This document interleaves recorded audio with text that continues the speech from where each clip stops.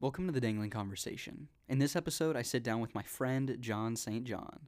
John and I have known each other for about 5 years, and he's become like an older brother to me because John has such a heart for God and is always trying to find new ways to bring the gospel to different types of people. In this episode, we discuss who would win in a fight, Jar Binks or John Wilkes Booth, John's beginning as a worship leader, pornography and the effects it may have on the future of the church, mentorship and then transitioning relationships, and how John became involved in a charismatic Catholic worship group. Finally, for We Bid You Review, we go over Guardians of the Galaxy 2, as well as our favorite Marvel movies in general. Also, stick around at the end because John's got a special announcement. Thank you guys so much for listening to this episode of The Dangling Conversation. So, welcome to The Dangling Conversation. Here I am with my good friend, Jon St. John. John, how you doing? I am doing fantastic.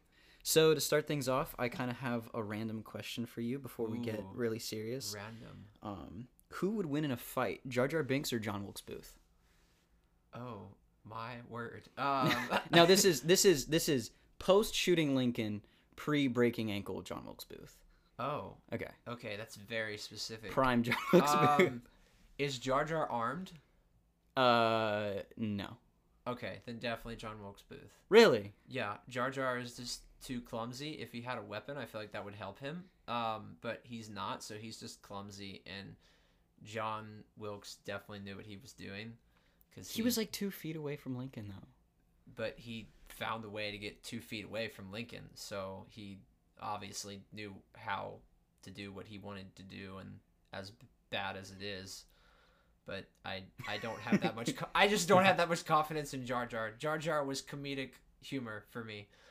See, I think Jar would win because he's like 7 feet, right? Like he's really tall, and if you look at him, like he's amphibious, so he's pretty wiry. You could argue that he could regenerate. I don't think bullets are gonna stop Jar Jar. I feel like he could choke John Wilkes Booth. That's a fair argument. I do like. I like that. I won't go against that. I feel like his ears would get in the way. I feel like he would go to like take out John Wilkes Booth, and then like his own ears would like blind him, and then he would just, I don't know. I just picture him as a very clumsy guy that's just like, Yeah, he's not gonna get an assassination attempt. No, that's just that's exactly what I'm thinking. Well, what if Jar Jar was a Sith Lord? Oh, 100% Jar Jar. Okay, cool. Yeah. Just setting the precedence there. I came up with this question whenever I was babysitting David and Gracie, and I was kind of asking David about Star Wars and stuff, and I was like, like who would win in a fight, Obi-Wan or Grievous? Or he's like, hello there. Like we're just kind of joking around, and like David doesn't know. David doesn't see Star Wars, and for some reason I was like with his uncle. I was like, who would win, Jar Jar or John Wilkes Booth? And I wrote it down because I thought it was funny. And you're like, I'll ask John that question. Right, yeah. Maybe I edit this whole thing out. That's wild. Maybe it's not as funny as I think. Guess we'll find out later. That's oof. Okay. So, going into it, John, you've been a church kid all of your life, but Yeah, I have.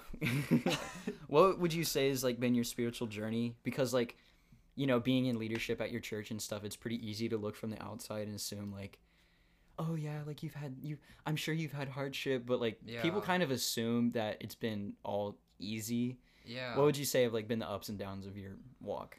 Oh man, yeah. Well, to start with that, I've been at the same church, North Star Church in Loveland. I've been there since I was, I think 6. Was when we came there from the big vineyard, now Vineyard Cincinnati. I think that's what it is. I don't know. But yeah, I've been there for over 16 years now. Wow. And I just kind of grew up all throughout my life there. When I was younger, I grew up a sheltered homeschooler, so for me it was an opportunity to see people. And dude, those animal crackers just tasted so much better at the church. I don't know what it was, but just dude, facts. That's so true. Specific. Yeah, dude, I love me some animal crackers. The iced ones, those are the best. Oh, no. Okay, I'll pray for you. Okay. Anyway, so really through 4th grade, it was really just like, I think just Sunday school wasn't anything in particular to me. When I was in 5th grade, or the beginning of 5th grade. This will also tell you how sheltered I was. I met Brian Rogers, who Lovely man. What Lovely a guy. man. Shout out to Brian. Shout out to Brian. Who I now work with. But this is crazy. My first experience with him, I remember I went in on a Sunday morning, and he's like, "Welcome all you new 5th graders. So happy you're here. Can't wait to have all you guys get to know me and everyone else here. And oh, by the way, if your parents haven't told you, Santa Claus is not real." And I kid you not, I don't know how I got to age 10 without figuring this out. But that was the first time I legitimately heard that, and I cried that day. Did you? Wow. This is a true story. Yeah, so that is the thing that happened. And from there was donuts every Sunday, so I was good. But yeah, 7th grade was when I went to a conference called Cloud 9. Shout out to those of you that might be listening to this and remember that. Up in Michigan, and I did not know until the weekend of, but Brian was the speaker for that weekend, and I was one of very few junior hires that were on that trip. It was mainly high schoolers. So that weekend as a whole was, I think, a very more intentional, raw view of Christianity and Jesus and just Bible stories in general that I hadn't fully gotten to that point. So that weekend I remember vividly, like, it starting, and then actually take that back, beginning 8th grade year, not 7th grade, 8th grade. And then that next summer at SOS, if you remember at the Vineyard. I do remember SOS. Yeah, what a place. That was where I made the actual decision that I wanted to take my faith seriously. And then got baptized later that summer. And yeah, kind of there we went. And then from there is when things got interesting. And by interesting, I mean, like you said, those ups and downs. Like, being a church kid is not always that easy. Really no, I did get baptized at the beginning of my 8th grade year. Yeah, I remember, because at the end of my 8th grade year, and then all through freshman year, I, somewhere along the line, got introduced to it, and then struggled with, it was legitimately an addiction at one point, but struggled with pornography, and which I can very openly share and talk about that, because that's something that I'm, just that as a topic, sex trafficking, and all that, I'm just very passionately against that, and spoken out for that. So I can very confidently talk about my past and the struggles I've had with pornography and stuff. Had depression, all sorts of just kind of the downward spiral. Had an awkward love triangle in the midst of that year. Oh. Yeah, it's bad.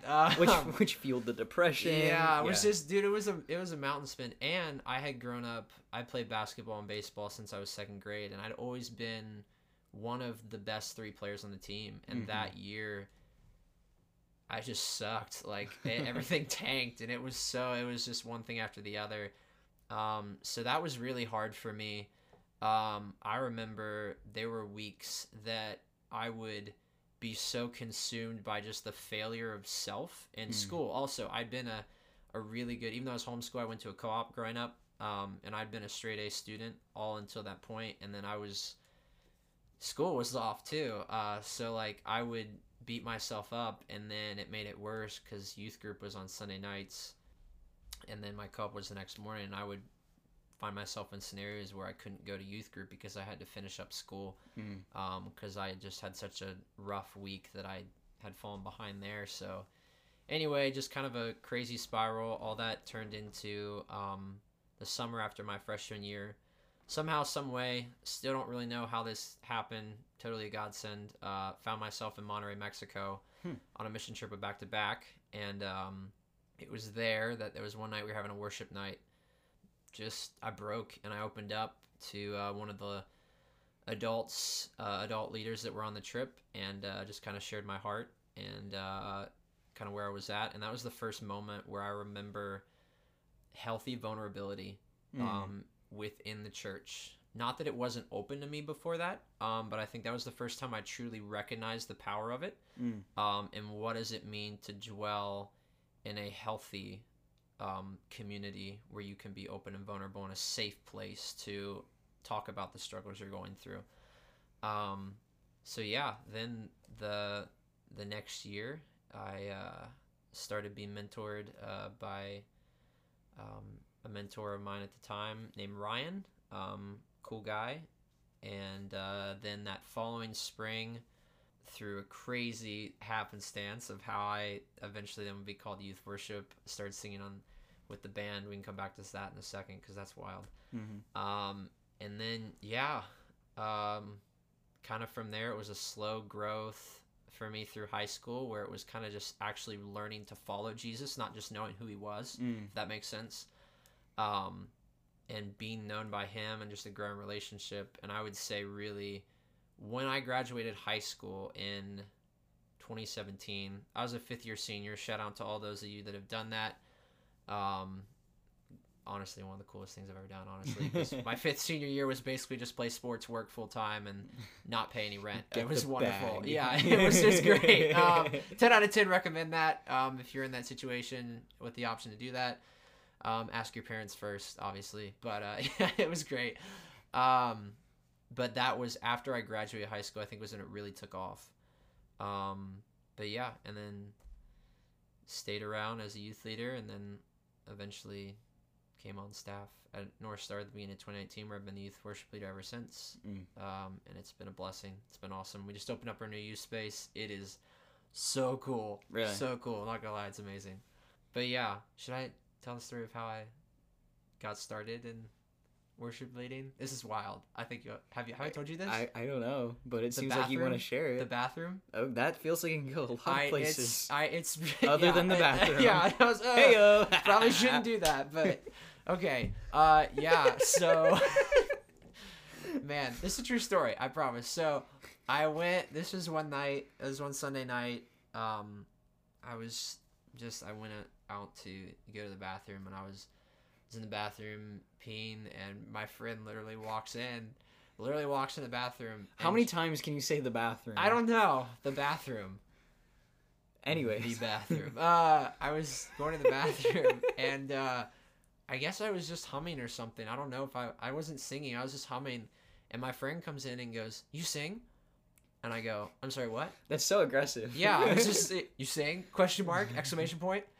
Was he making eye contact, or was he looking away? I mean, I heard the door open, so there was eye contact after that. That's like urinal etiquette, though. Like, you look away. I mean, dude. Not this guy. It's high school dudes, man. What do you... The boys will be boys. The boys will be boys. Dudes Yes, being sir. dudes. Yeah, and he was like, "You sing?" And I was like, "Huh?" And he's like, "You want to sing?" And I was like, "No." And he's like, "Well, you're singing next week," and then just leaves. What? He literally walks in, says those 2-3 things, and then just takes off. Like, what a psychopath. And I was just like, all right. Okay. Okay. And a week later I was singing. It was really awkward. And then that was spring of my sophomore year, and then the following year in January he actually came to me and he was like, "Hey man, I'm gonna move away. My family's moving away in May, and I really would love if you would take up guitar and kind of lead worship here," because it just been a couple of students who got together to play music at that point. And so I took on that challenge, kind of being like, "Oh, okay." And yeah, for the first 2 years, really 2-3 years after that, it was just something I kind of did as a hobby. It wasn't anything I had intentionality in. And then near the end of 2017 is when it really became, so I graduated in spring of 2017, and within the months following, it was really like, oh man, I think I actually want to do this for the rest of my life. Which, ministry is not the most high paying thing in the world, so it's not one of those things I was going into like, I'm making this great financial decision. No, but I just really had a burning passion for it. And then it ended up being, starting in March of 2018, I had a paid internship at my church, because we were also growing in size at the time. That wasn't a position that existed So yeah, it was just kind of from student to young adult leader to intern to on staff. So it was Wow. it all kind of happened. Like I look back on it now and it seems like it was so quick, but there were moments where I remember, actually it was fall of 2018 where there was a part where I was in between an internship and when I actually got offered the job that like I kind of relapsed into a very depressive state for about a month and a half. Not a lot of people actually know about that season of my life, but there was a very month and a half where had a handful of friendships that year. Yeah. That it kind of dissipated. Some of them close. Some of them that was partially my fault in that process, and I've since made up with those people. So it's been really cool how God's redeemed that. Yeah. But yeah, so that through that season, I think was when the Lord really, there was some pruning that was happening that I didn't realize. Like in the moment, I was like, God, what the heck's happening? But it all worked out for good. And then really since I kind of hit the ground running, I went to a conference called One Thing in Kansas City over New Year heading into 2019, and then came home, was on staff, and it's just been a constant growth process. Yeah. Since then. So yeah, that's kind of my story with worship leading / my faith journey. And obviously there's every day is a constant pick up your cross and follow him sort of thing. So there's days where it's a blast and there's days where it's a struggle, but he's with us through it all. So it's a blessing. Yeah. I love it. So kind of touching on like when you talked about struggling with porn as well as like discipleship, how do you think like the access to internet pornography has affected the church? Because it's something where like the generation before us, it wasn't something that could get talked about a ton. Yeah. And but also it was the least accessible then. It's the most accessible now, and we're talking about it, but I don't know. Like, what are your thoughts on that? Yeah, dude, that's a great question. Man, how did you phrase it? It was what are the effects on like specific, like how do you see how do you like how do you see that like changing, not just like the church as a body, but like the individuals within the church? Because like a lot more we've been seeing like pastors struggling with it, so on and so forth. Does that make sense? Yeah.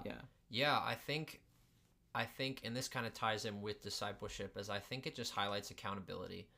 I think that's one of the things that, when we talk about, especially, and this is something that I'm just still learning when talking about discipleship with students and whatnot, and even with older men to me, and just like with friends and discipling each other, the accountability and making yourself a safe person / creating safe environments for people to be vulnerable in a healthy context, pursuing growth, not just in their relationship with Christ, but even when it comes to a mental health. Like you want to have a safe atmosphere where somebody feels like they can grow, moving forward in that. So I think one, that creating a safe place to be vulnerable and be open about those things. And two, it's just, I think it's accountability of like realizing that this is a real thing that, unfortunately, a lot of people struggle with. Not just guys. Yeah. And that's one thing that like, I think I had this myth in my head when I was younger, that like, oh, this is just a guy thing. Yeah. That is complete BS. And if you're out there thinking that this is just guys, or maybe you thought it was just girls, or maybe you've been like, this is a culture thing. Like this is something that I think we have struggled with. Now I don't want to put into light and make it sound like, everybody's struggling with this. That's not the case. Like we all have our own Achilles heel in some way, whether it's pride or, if it is lust, anger. Yeah. I think everybody has something to some degree or has walked through that. But yeah, I think accountability, and just a safe place to have those conversations, because this was a luxury that I had being homeschooled, that I think in the later high school years helped me walk through that some students and just friends I know that by going through public school, you're exposed to some stuff day in, day out. Way younger. Yeah, that as someone who was homeschooled, like, I found it out kind of by accident. Yeah. And it was something that was not necessarily spurred on by friends, but had I not figured it out, I feel like I may not have, like, there was never a friend who introduced me to something like that, because I had, I was through the church. I didn't have, friends that did that. Like, it was completely on myself. Which also led to that, the depression and those sort of things, where, like, just was a downward cycle. So yeah, I think it's, one is creating a safe place, safe environment, a place that feels like home and family, for that accountability to happen, because people will not open up to somebody they don't trust. So if you create an environment that is a trustworthy environment, in, a space that feels like home, and has growth, like, it's not just a fake home feel, but an authentic. I think ultimately that family atmosphere is what's going to curb that, especially in the church. And this is a whole different conversation, but I think even just, like, for those that are struggling with it, like just being able to repent about it. And I know that repentance is sometimes a word that's taken a little strongly, and kind of have this, like, oh, repent, turn or burn. Like, I used to think that, so I totally get that when people hear that word, but I see repentance as as just kind of a humble, like, God, I'm sorry. Like, I realize I can't do this on my own. And that sometimes I think I know what's best, and that there's something that's better than you and what you have for me. And as one who's gone the opposite way from the Lord at times, I know it's just not as good as him. And so that's been, that was kind of a longer answer, but that's my take on that. I think what you said about creating, like, that family feel hits so home, because, like, for me, at least with my struggle with porn, when I was about 12, 13, that was like a rough year for me overall. Like, oh man, middle school.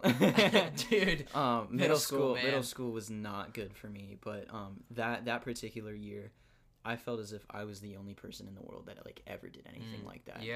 Like, I felt so alone. I didn't have any mentors. I went to Vineyard. Vineyard was not a good church for me. But I really didn't have any mentors. I didn't have any people approaching me, talking about this. And by the time they did, it was, like, way too late. It was, like, junior year. And I'm just like, look, like, even though I wasn't necessarily struggling with it at that point, I was like, I needed this 4 years ago. And the thing that really changed for me was whenever I actually told my dad about it. Because whenever I've talked to guys and about what's going on or whatever, one of the biggest things, at least for me, has been, like, tell your earthly father. Because if you can't tell your earthly father, how can you go to your heavenly father? And so much, I don't know, like, that just makes sense to me. And that signified a definite shift in my relationship with my dad, because suddenly, because I was open with him, like, I cried. And I remember it so vividly. We were in the parking lot of the bank right across, like, the US bank, bank? Oh, man. My dad, I was like, hey, can I talk to you? And my dad, like, parks, whatever. And I was crying in his truck, and I had this thought. I'm like 12, 13, like, I hope these people don't think we're trying to rob the bank, because we were just, like, staying in the car, idling. They just see this kid, like, shaking. Oh my word! Like, That's awesome. But, like, that really signified a shift in my relationship with my dad, because that changed quite literally everything. There's not one thing about me that I would say my dad doesn't know.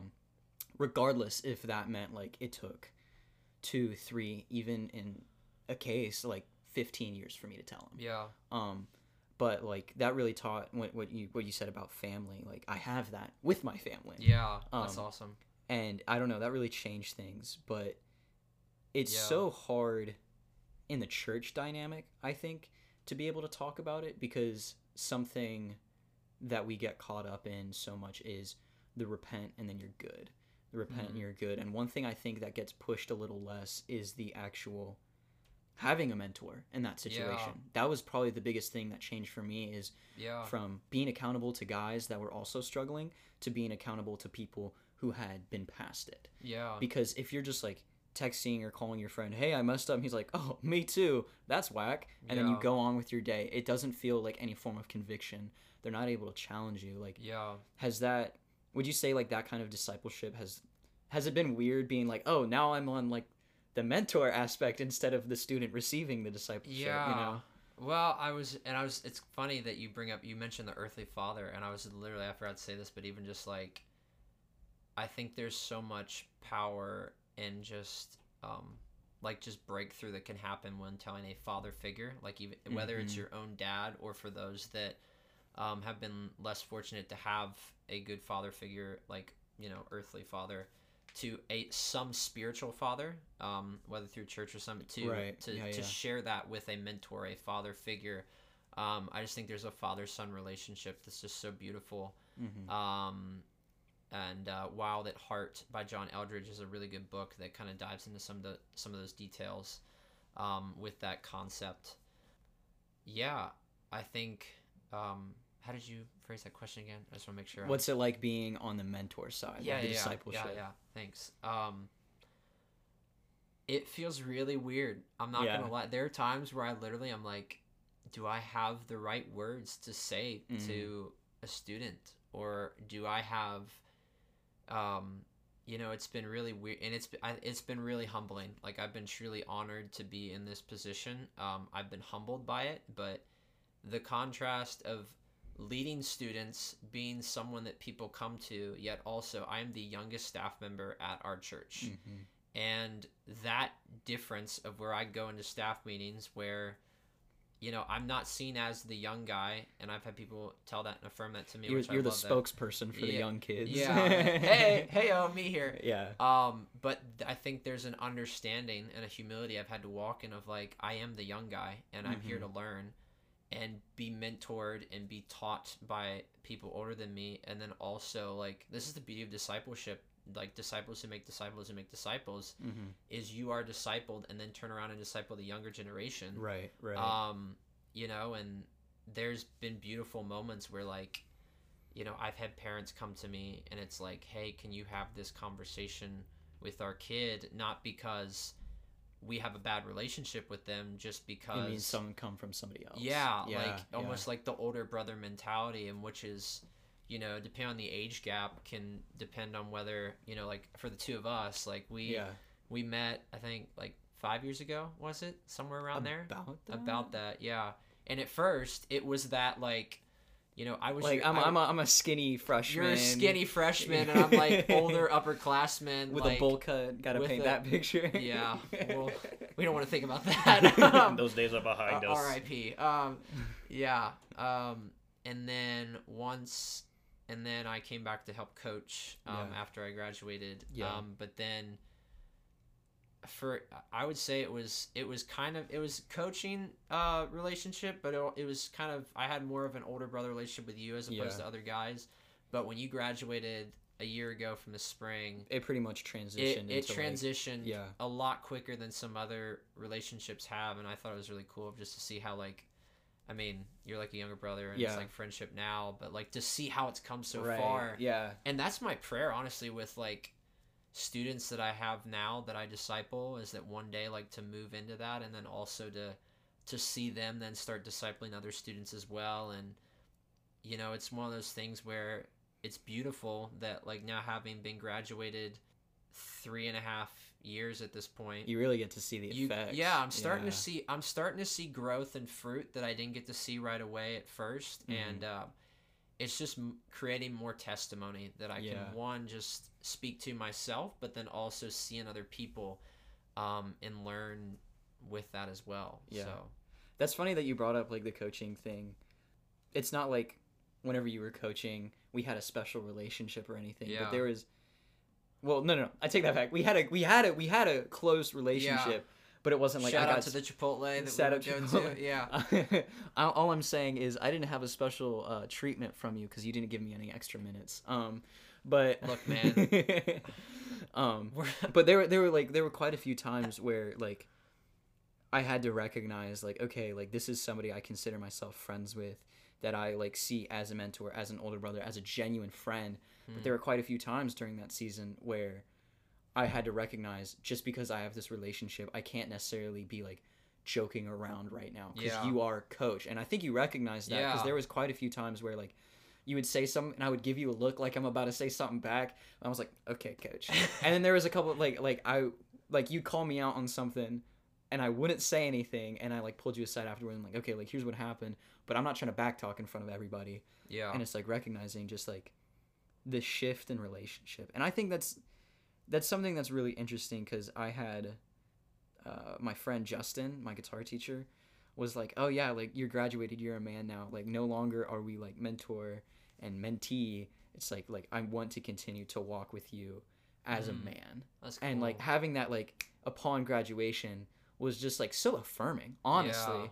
Because I think sometimes we get told to kind of downplay our age. Yeah. You're like, oh, I'm just 18, I'm just Dude, this. It's like, dude, if you, preach like, to that statement. if I would have been told, like, you are 18, act like a man, I would have been like, ah. And if I, but, like, if like, that's something I kind of want to give my kids, is, like, you can act older than your age. You could be 14, but you could emotionally and spiritually be, like, 16, 17, whatever. And my friend Tyler really pointed that out to me, because he has, like, friends my age that are getting married, and I'm like, whoa, that's crazy. He's like, it's really not, because they're at an emotional and spiritual place, as well as financial place, that they can do that. And I kind of got into this mentality of, like, whoa, what if I started not just necessarily acting my age, but realizing I can act older than that, and that's okay. Yeah. You know? Yeah, and that it's funny you say that, because there's so many, I can literally think of people in my head that I'm like, that, you know, I won't speak to the older generation just because of being younger, but, like, there's people that I know that are maybe a year or two younger than me, that I see maturity of, like, someone who's, you know, maybe 30 or 40. Yeah. But yet because they've pressed into that growth and that learnedness, that not everybody, I think everybody gets there at some point. It's a matter of how quickly you grasp onto it, especially coming out of high school, like you mentioned, the age of 18 and whatnot. So I know, like, one of the things that you've been super involved in, but is also extremely out of your lane, has been a charismatic Catholic worship group in, like, Columbus, right? Yeah. That feels like seven contradictory statements, like, all at once. That is a statement in itself. Yeah. You're right. Yeah. I didn't, like, before we had this conversation about, like, whatever you've been doing, I didn't know charismatic Catholics were a thing. I still don't know if it's a thing either. No, okay. Yeah. The Pope, like, excommunicates them. Dude, dude, that's wild. And that's a whole, with even just, I know that since with the newer Pope over the last few years, of how just kind of the different ways that the Catholic Church has responded to that. But yeah, so for around almost a year now, this is not something that, like, I think a lot of people know about, but I talk to you, I'm comfortable with sharing this, of, like, I help with a ministry on a Columbus called Vertical Encounter, and a lot of the people that go to these nights are coming from the Catholic Church, which I just kind of want to break down that stereotype that, like, I think we as a Christian culture, and I did this at first too, so I'm totally guilty of this, but, like, we break it down, and I think the church in general, we almost look at the Catholic Church as, like, not Christendom sometimes. I don't know. Yeah. Like, I know that there's people out there that have seen it like that. I did originally. And it's just not, you know, there's some differences with different denominations and whatnot. Like, I'm not going to deny that, but, like, it's still kingdom, and getting to, one, just lead in an environment with people from that. Now, obviously there's, you know, when we come together on those nights, it's, you know, what are the things through different denominations that are like, at the end of the day, Jesus is still king. Jesus died and rose again. Like, there's, like, we can focus on Jesus. Like, we can focus on... That's what we agree on. Yeah, like, that's what we agree on. We can focus on Jesus and exalting his name And when you can come together with that unified mindset, that's where I think you start to see real freedom and breakthrough happen in the church. And obviously, like, this is new ground, and like, Yeah. you know, it's really weird to think about. You know, I'll just, like, there's been conversations that I've had where it's like, you see, you know, the Holy Spirit start to move in the room, and you're seeing people get like just gripped, and even like have seen people slain in the Spirit, like, which is, you know, basically, for those of you who don't know what that means, like, overcome by the presence of the Lord on the ground, like, just like seeing His glory. And it's still crazy. I've had it happen to me, and it's still strange to think about, like, hard to explain, but it's cool when it happens. And yet, like, also having conversations where, like, people are telling me, like, basically, like, that they prayed to the saints, not necessarily God, but like they prayed to the saints and saw breakthrough. And I'm in my head, I'm like, what? Like, yeah. is that, like, are you sure? Like, in, you know, it's one of those things where I think a year, I would say a year and a half ago, as recent as then, like, I would look at certain denominations in the church. I would look at something like the Catholic Church. I would look at something that, from the outside looking in, you hear about it and you're like, I don't really think that's a good idea. I think that's crazy. Actually, when the guy who leads it with me approached me about this, he came up to me out of nowhere and he was like, "Hey, I'm from Columbus. I feel like you're supposed to help me start this young adult ministry of, like, prophetic Catholics or whatnot." It was so, like, I kid you not, so random and so out of the blue. I was like, in the back of my mind, I'm like, all right, let's see how far this heresy goes. I feel I'm very, like, I have a good relationship with the guy, so I can say heresy. This. Yeah, but it was one of those things where, like, as he began to explain to me the vision behind it and just, like, unity in the church, I was like, if this is not bad, this could be the start of something catalytic. Like, this is, I think, if God's there, yeah. This is something that, like, and I'll be honest, like, he approached me in May of 2019, and the first event I led was in November. So, like, this was not an overnight decision. I prayed about this a lot, of if there's something I wanted to do. And, you know, in unison with the other, you know, ministries, even just locally, you know, within the church, that don't have to do with, you know, the Catholic Church, but even just in general, like, I don't, you know, if I'm going to partner with the ministry, if I'm going to help lead for one, I don't just kind of do that, like, just, you know, on the spot. That's something that I don't take lightly, and I do like to put thought and just prayer into that. But yeah, man, it's been really cool. I've felt the presence of the Lord there. Like, the Lord is moving. There's times where stuff happens and I have to speak up and be like, okay, like, I think we've crossed the line that we can't do. Or seen something where, like, you know, you have to kind of just, you have to walk it's a tough tightrope sometimes, because you are, one, it's a new wave of the Catholic Church that's not super common, but yet it's also something that you're kind of, like, sometimes learning on the fly. And I'll be the first to admit and just can humbly say that, like, there are times I've not gotten it right when it comes to leadership. And that's not even just there, but even just, like, in general, like, I've been slapped in the face more times than not. But I'm totally okay with that. And, like, learning the hard way is something that at first I was kind of like, I would push back with that and be like, man, this is, I think it's genuinely I like to get the picture of, like, a wine press, of, like, especially as a young leader, the more you're in the wine press, when wine is being pressed, when the grapes are being pressed, the more it's being pressed, the longer it's in. I've been told it's like the more rich and the sweeter it gets. And spiritually, the longer we're in the wine press, the more that the Lord can work on us. For sure. So many of us are like, I just want to get past this. Like, I get it, I'm being pressed, but, like, I get the idea and we want to move past it. But if you just press it really quick, it's still a drink, but it may not be as sweet as it could have been had it stayed in longer. And, you know, there's more to that spiritual analogy in another conversation, but, like, it's, dude, being a young leader is hard, but at the same time, it is I wouldn't trade it for the world. Yeah. I think kind of what you said about the wine press goes with how God talks about us being lukewarm. Yeah. And he'd rather good. us be hot or cold than just be lukewarm. Yeah. Because I think I literally read something about this morning. Oh, that's so good. It's like with that, I just it whenever people don't go through hardship, Nate and I were talking about this. When people don't go through hardship, the hardest thing that they've ever experienced feels like the hardest thing that they've ever experienced. Yeah.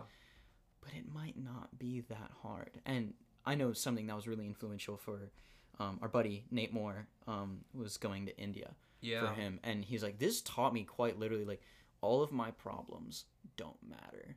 Because there's people, like, he served a leprosy community. He saw all sorts of stuff in, like, the month and a half he was over there. Yeah. And whenever you haven't been pressed, whenever you haven't really been through trials, there aren't, I don't want to say there's not necessarily legitimacy to your faith. That is not at all what I'm saying. What I'm saying is that, like, the pressing will come, and you have to be ready. And I think that's one way. I think it's an interesting way to look at life is, like, I'm constantly in the pressing. I'm constantly in the battle. Because if you kind of, like, take that lackadaisical attitude of, like, oh, life is good and then a trial comes. No, you're in the trial right now. Yeah. And the trial just got harder. Yeah, Jesus was saying, like, when trials and tribulations come, not if. It's a when. Like, exactly. If it hasn't happened to you yet, it's going to happen. It'll happen. It's lurking. But, like, I think having that perspective of I'm always in the trial. I'm always, like, Nate says this all the time, and I love when he says it, but he's just like, I think we should be depressed. I don't think we're supposed to be happy on this earth. We're supposed to take joy in the Lord. Like, that always hits me home because, like, what is happiness on this earth? Happiness isn't really real. What we should have is joy in bringing God's kingdom. I don't know, like what you said about, like, the joy of the Lord is our strength. The joy of the Lord is our strength. And, like, talking about the pressing and how sweet it becomes is, like, seeing those people that have been through some of the hardest things, but able to rejoice and give it to God. Like, everybody knows that one hymn, It Is Well in My Soul. Yeah. The dude who wrote that, his wife and his, like, 3 daughters died. In a boat that capsized. And he immediately writes this hymn of "It is well within my soul because I rejoice within the Lord." I think, like, it makes me look at my problems. I'm like, I'm a little theater middle schooler. I'm a little theater middle schooler, and it just puts me in my place, you know. Yeah. Well, it goes back to where you said it's not like you're not discounting it, because I think I just had a conversation with somebody the other day, like, think raw emotions and where you're at in present time, like being present in the real and rawness, because we're still human, like, right, like, emotions are real. It's not something you want to discredit, but yet at the end of the day, it's like there's a time to put them away. The Lord's calling us to greater and healing from that, in the growth, like, that's like the growth process. And even, like, speaking from personal experience, there's been times in my life when I genuinely, like, you know, to grieve and rest in, like, okay, this moment's hard. Like, I've talked to you of, like, for those of you who don't know, like, I was in a really serious relationship a couple years ago, and when that breakup happened, like, I went through a very, very intense, like, probably 2 to 3 months of where it was like, yeah, I know it's gonna get better, but it hurts, and it's, and we've talked about, like, especially in emotional pain, like, not rushing past that, because if you rush past it again, if you rush down the wine press, it's gonna taste sour later. Yeah, there's a connection. Looking for it. But, like, resting in that moment and letting, dude, this is even a broader scale. Like, I think sometimes the church just does not know how to grieve well, and I know that personally. That's something that I've had to learn how to do. Or rest with friends who are grieving. Like, I've not always been good at that, but, like, grieving well, I think is, like, that is a skill, and I think that's something that if you can figure that out, that definitely helps. And obviously, like, there was growth after 2-3 months, like, I was then able to grow and move forward, but, like, yeah, it's real. Yeah. So I think what you said about grieving is really interesting, because we focus on one character of God all the time. Yeah. God is love. God is a loving God. God is, and like I've been reading the Psalms, and most of Psalms is like, God, this sucks. Yeah. Like my enemies are Yeah. chasing me. I'm surrounded. I am entrapped. I'm enclosed. But Psalm 22 is a psalm of agony. I literally Jesus read that quotes Sunday on the cross. Oh, like, dude, that is... I literally referenced that to a friend, Psalm 22 on Sunday. I was reading that. Oh my gosh.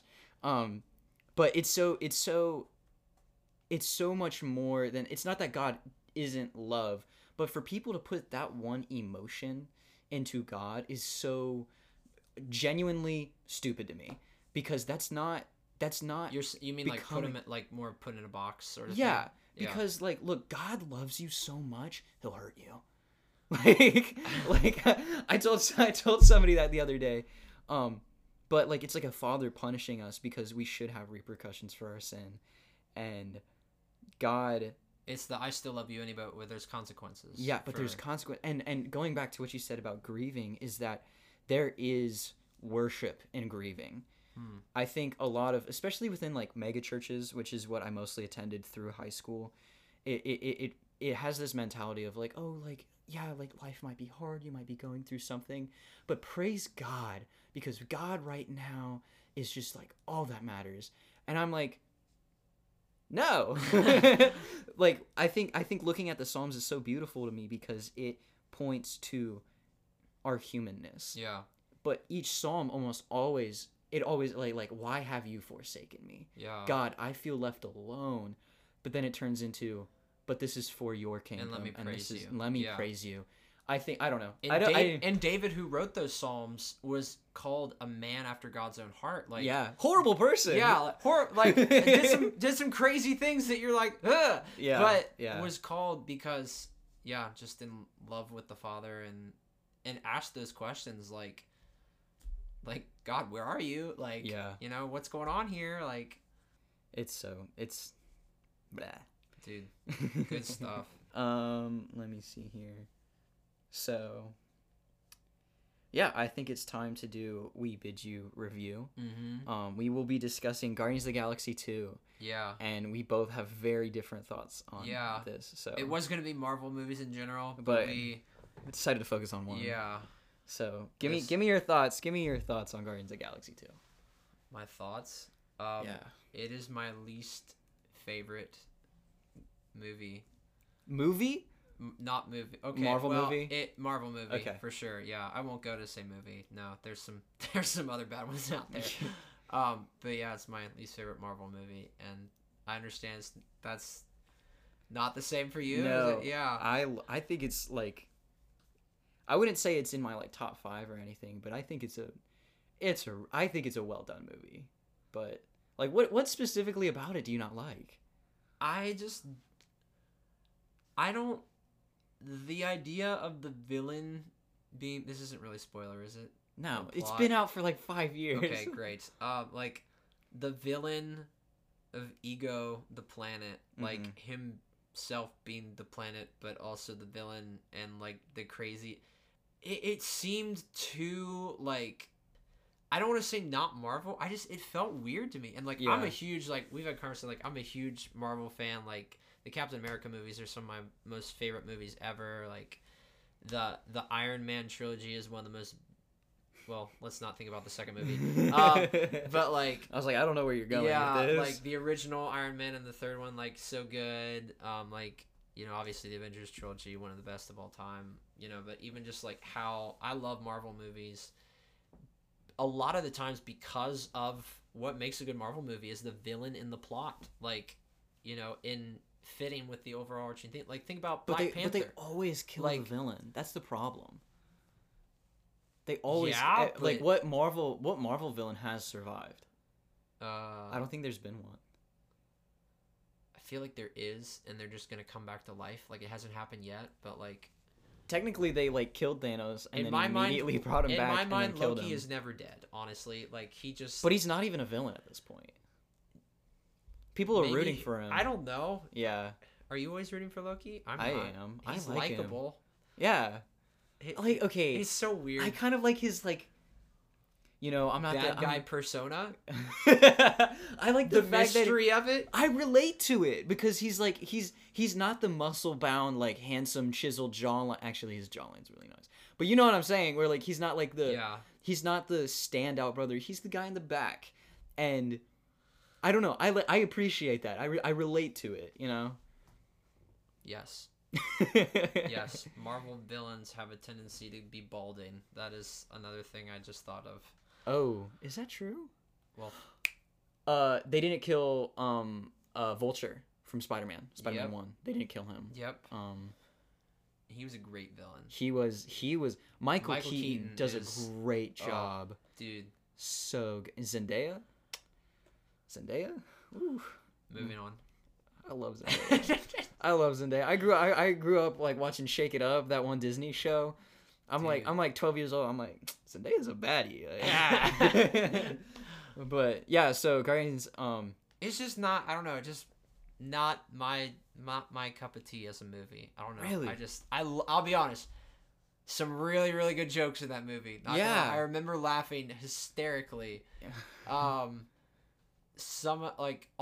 I hate that some of the good jokes in those movies, like especially not just the second one, but the first Guardians movie, the jokes that are like so good, but it's like I'm not gonna repeat that. Like Really? those like the one about you remember the one about the spaceship, where it's like if I took a black light to this thing. Oh my gosh! Yeah. Okay. Yeah. Dude, some of the jokes where it's like it's just too good. You're just like, how did they come up with this? Yeah, I think so my biggest problem with Guardians 2 is probably how much Drax changed.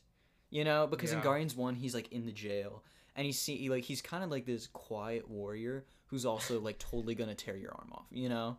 Kind of like Chewbacca. Even though he has like some like he doesn't get social interactions, but then in Guardians 2 he becomes like a full out 12-year-old. He's talking about like how his mother got impregnated, and then he asked like Quill's dad if he has like genitalia, and I just didn't that was probably the biggest thing that bothered me, but also I didn't think about that. That's another fault in that movie like, where it's just whack. But the way I kind of think about it is like, have you ever like met somebody and you're like, oh hello, like I'm kind of like this where I'm just like, oh hello, my name is Noah Bergdorf, nice to meet you. Like, oh that's so interesting. Like, okay, well like I'm glad we had this talk. But then like 2 weeks after we've really gotten to know each other, I'm like, hey, what's up? Yeah. Like you just become comfortable like that. I don't know. That's kind of how I view Drax, but I felt like I was at a homie level, and then he was just weird. yeah. Did you not like the story with Yondu? Like his redemption? That was the one part that I did. I kind of like that. I cried. Like I legitimately cried. Are you a big movie crier? No. Really? No. What, I cry a decent amount. Are there a few that you've cried at? What's that one Christian cop movie?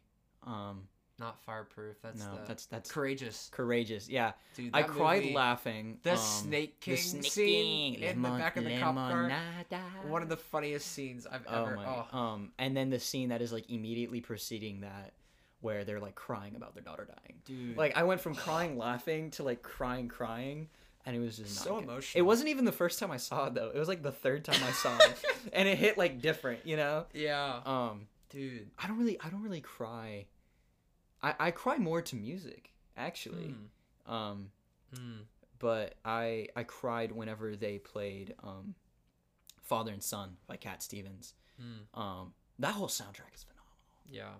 But Father and Son by Cat Stevens is like one of the first artists or whatever that made me get into music, along with that's awesome. Jim Croce and Paul Simon.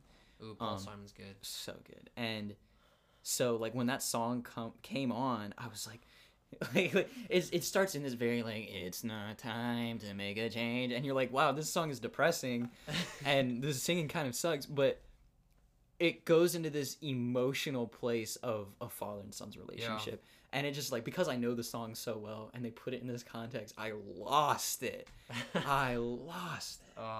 Yeah, that's one thing I think Marvel, like in regards to plot in just like storyline of just Marvel characters, of how they make you feel for characters. Yeah. And, like the music that they will always add into, like even just like, oh dude, like even the Avengers soundtrack itself just gets me like, I just want to run through a brick wall. Like, let's go. Oh, like marathon time. Like, Yeah. dude, it's so good. But, Is ego really like the biggest thing about that bothered you? I mean, a villain with the name of Ego, like that just It was so on the nose. it's just Okay, no. So I've been like there's probably gonna be this one person who listened to this and be like, John, what is wrong? Like, that's a great movie. Yeah, I don't know. And then I'll just point them. If to, you guys think Guardians of the Galaxy 2 is a great movie, DM John and tell him he's wrong. Yeah. So I've actually wanted Ego to be in a Marvel movie since Kurt Avengers. Russell? No. Ego, like the character Ego. Oh, okay. Since Avengers 1. Really? Because I thought it was going to happen in Doctor Strange. Because I've grown up reading comic books. Doctor Strange is. Doctor Strange. I thought instead of Dormammu, it was going to be Ego. I thought that would be cool. You know what? That would have been cool. I would like that. So with the Doctor Strange feel of a movie, like that would have been. I thought that would have been great. Yeah. But like Ego is originally from Fantastic Four. Really? Like he's really a Fantastic Four villain. We're getting really nerdy right now. Yeah, We're getting yeah. big time. But like it's such a 60s idea. They're like, okay, so there's this planet and it's alive. And they're like, oh, that works. And like the whole thing, like should we put this idea in Star Trek too? It yeah. seems just like add in the whole space context. Right. And it seems really it fits the 60s and the 70s. Like it could only be gotten away with then. Yeah. And it was like a serious villain, like pretty frequent. He was like a planet with a goatee, and because that's what you envision. Because that's what, yeah. I think like, like how planet Earth with like a goatee coming out of South America or something like. But it like since then he's just become like kind of a joke villain, where I read like a Nova comic book where he had to shave Ego. Like he had to trim his beard. Just, like that was a real thing. Also one of the things was he had like like crabs, you know, like in his goatee, and they had to like he was it's a whole like some thing. Pirates of the Caribbean crap or something. Like which is a great series. I don't want to discount like I don't like Pirates of the Caribbean. Like the first two.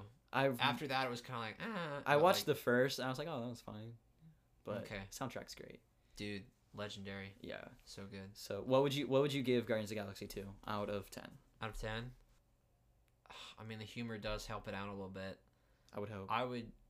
I rate Marvel movies pretty high, so I would still give it like probably a 5.6 or a 6. I would still like it's an average movie. It's not one I've wanted to see again. Okay. But like it's not trash. I don't want to like I love Marvel. I love the movies. I love all of them. I would put maybe one or two down there with it, but like it's one of those where like it's not awful, but it's not great. Yeah. I would probably give it. What's your top Marvel movie? Or top 3 if you can't get it. I would say Winter Soldier is up there. Number 1 for me. Definitely. Winter Soldier was so good. I've watched that movie 30 times. 30? That is no joke. My favorite movie. Jeez. I remember when it came out, I saw it opening day and I got like the souvenir mug. You know. Dude. Yes. Came then, out like right after my 16th birthday. I was dude. I think Spider-Man Homecoming is up there. Dude, that's a good one. I would put the first. I feel like I need a list of them in front of me, but just kind of like spitballing. I think the first Avengers, my uncle took me to see in theaters when I was 12. Oh wow. And like it was with his wife. They were like kind of newlywed. Yeah. And it was Brian, you know Brian. Yeah. I remember turning to him and being like, "Oh, like this character's doing this, and like this is a reference back then," and he's just like, whatever." like I don't know. I just remember that like sharing that with my uncle so distinctly. What a cinematic experience as a 12-year-old. Yeah, like I literally have that ingrained in my mind whenever they do the circle shot. Yeah. Of they're playing the theme. Dude. Like they're all having their stuff, and you're like, it's go time. Yeah. But yeah. What are your top 3? Oh man, well, Winter Soldier. Winter Soldier. So good. Honestly, like not at first, but the more I watch it, the more I like it. Just Black Panther as a whole, of how that movie is done. It feels very removed. Like it's not like it feels very removed from the Marvel universe, you know, Yeah. which I kind of like how it's not Until like, afterwards and how they tie stuff from it, Yeah, like, with the characters exactly, and stuff. Yeah, exactly. because that was one of those things when I first saw it. I was like, okay, this is pretty good. Then as the story has progressed in the universe as a whole, and then like you watch it again, and you're like, oh, this is really good. Like I Yeah. just love, and plus Killmonger is like one of my favorite villains. Like, yeah, I just he's lo- so well good. done because Yeah. because like he's got a point, Yeah. you know, he's got Yeah. a point, and with Black Panther is like they very much embodied the culture of Yeah. what it was of like, you know, it was taking from like real African cultures Yeah. as well as like adding in like the Marvel mythical elements and stuff. Yeah. The thing I didn't like was like the Wakanda forever like afterwards. Oh my gosh. And like Chadwick Boseman released a statement like, please stop making me do this. And there's like videos on YouTube where it's like people going up to Chadwick and bringing like Wakanda forever, and you can just see the light die in his eyes. He's just like Yeah. Yeah. And then number 3 would probably be, oh, man, I want to try and not say like any of the Civil actual War. Avenger movie. No, I was gonna say Endgame, like just because of just, dude, what a cinematic moment that was. I remember I was in the theater watching that, like opening night, or I think it was the day after, and just the theater just cheering, like just when that all of them coming together, it was just like, yes, Yeah. Also, like Doctor Strange was just so good. Like I haven't seen it a bunch of times, but I think something that gets a little swept under the rug is I think Ragnarok doesn't get enough love. dude, Like that movie, that was hilarious. Okay, so I Some saw of the lines in that movie. I saw it a month after it came out, and I saw it in a filled theater. So I'm like, oh sweet, like this is gonna be a vibe. And you know me, like I've got this really obnoxious laugh, but I'm like I don't care. Yeah. Well, I'm in this movie, and they're throwing out these one-liners that I was the only person in the entire theater laughing. Like the one specific moment was whenever Korg, who's voiced by Taika Waititi, the yes. director, he goes, he's like, oh, what are you in here for? And he's just like, oh yeah, I tried to hold a revelation, but I didn't print enough pamphlets. We ran out of pamphlets. and only my mom and her boyfriend showed up, and I hate him. Like just like that little way he said I hate him made me lose it. Like I just started dying. That's me and James' favorite line of that movie. Yeah, it's so good. so funny. It's so well, and like nobody was laughing, and I had people like looking back at me. I said, I don't care. That's funny. That is funny. Screw you guys. Yeah. Oh, dude. Dude, some quotes from Marvel movies. Yeah. I love. I'm like, we're gonna talk about Guardians of the Galaxy 2, and we talked about All the Marvel movies. Yeah. Hey, I knew it was gonna happen. Hey, it works. It works. Yeah. But, Any closing thoughts or any like? yeah, I was gonna one ask. last question maybe, or is there? Do you have any anything you want to plug? Any announcements? Anything you want to bring up? Anything? Anything? Question mark.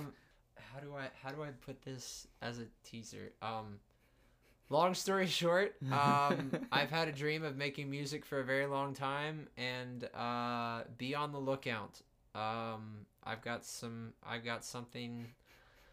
cooking. I've got something coming soon that really did not think I would ever be at this point, this young, but it's happening, and I've got a lot of friends helping me on a project, and yeah, it's gonna be pretty cool. Follow me on Instagram, is where it'll probably be the update.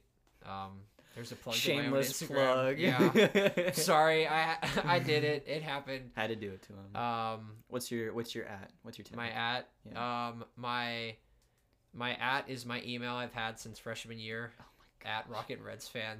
There it is. Classic homeschooler. Do you know how many times I've gone to search your name? I'm like, Jon St. John. Where is it? I'm like, Rocket Reds fan. Freaking. Hey, Rocket my Reds fan. Facebook is not my old like. Good. I made it Jon St. John now, so. Which that is my name. For those of you that still doubt it, I can show you my driver's license at some point. Don't do it's that. True. Can't Actually, they steal your information? That's true. If you I did won't your do birth that. certificate, You'll just have to that's trust it. me. Yeah. Just trust him. Yeah. Yeah. I'm a trustworthy person, I think. Most likely. Noah, what do you have to say to that? Yeah, no. I've actually told You're a quite trustworthy few. person. I'm a trustworthy. Thank you. Yeah. Are you looking for a compliment back? No. That's what it sounds like. Stop. You can't do this to me. I meant that Really? No, yeah, I've told a number of people this, but as I've like decided to change my major, I feel like that's where God's calling me. I haven't been a part of many churches with many good leaders, and that was like a huge turnoff for me. I'm like, I don't necessarily feel qualified because I don't see good people within ministry. But every time I think about like what you're doing at North Star, how you're just like being honest about who you are, what you've been up to, what's going on in your life, like all the time, like that personally gave me hope. I'm like, hey, maybe I won't mess somebody up if I do this. So thanks, yeah, man. John is a trustworthy person sometimes, but 91% of the time. sure. Yeah, you can't trust me with food because I'll eat it. I won't save it for you. I'm gonna cut that out. Okay. Dang it! Why? Yeah. You'll keep this in. It'll just be really awkward. Yeah, maybe Great, now yeah. that you said that. Oh man, Well, dude, crazy. John, thank you so much for being on the podcast. Dude, thanks for having me. This has been. I can cross this off my bucket list now. This is the first podcast I've ever been on. It's been a blessing.